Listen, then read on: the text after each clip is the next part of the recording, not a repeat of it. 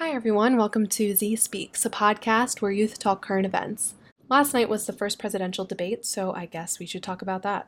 If you watched it, I'm sorry. You sat through 90 minutes of babies taking candy from each other. If you didn't watch it, here's some quick highlights. Trump went after Biden's son in his previous drug problems. Biden called Trump a clown a few times. Trump said LOL to climate change. They both called each other racists for different reasons, but then Trump doesn't condemn white supremacists. They couldn't get through a full 2-minute segment without interrupting the other, and that poor moderator.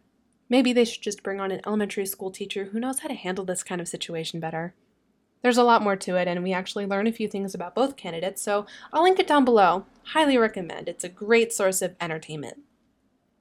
I asked my followers what they thought of the debate, and I just want to share a few things that you guys have sent in.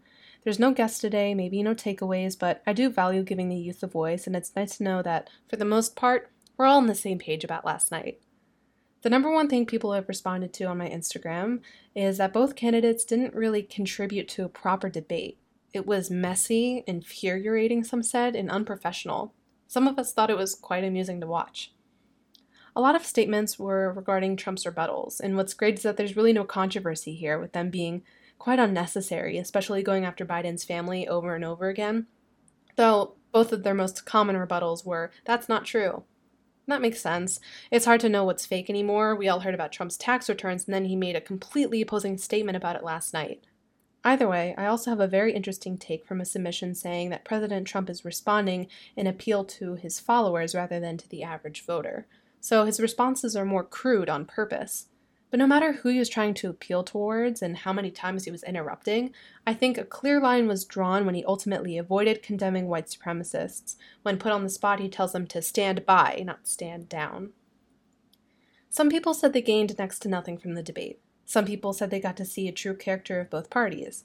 I do think it's hard to tell what we gained from last night. No matter whose side you're on or who you're supporting, it's still hard to believe that these are our two options for representing our country. But young people, I'm impressed once again. We're killing it. We're getting involved. I also asked online what you guys value in an elected official. The number one answer from Gen Z was accountability. I think this is so important now more than ever, where we see flaws in our system regarding public health, with the judicial system, with the environment. I would agree that holding oneself accountable to the mistakes our nation has made and perhaps that leader has made in order to move forward. It's a great response. Another common value was compassion, and this is exactly what I love about our generation. We have inspired a wave of empathy as a side to history.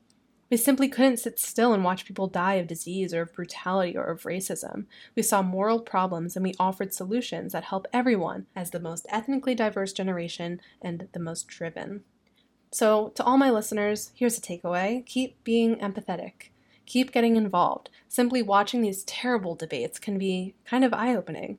Take it a step further and educate yourself on local politics. Start conversations, and most importantly, if you're eligible to vote, vote. Vote in person and vote by mail. We can all agree that this debate was a mess. It was atrocious, and that's not news. But it should inspire us that the future of our country and for the next generation is in our hands.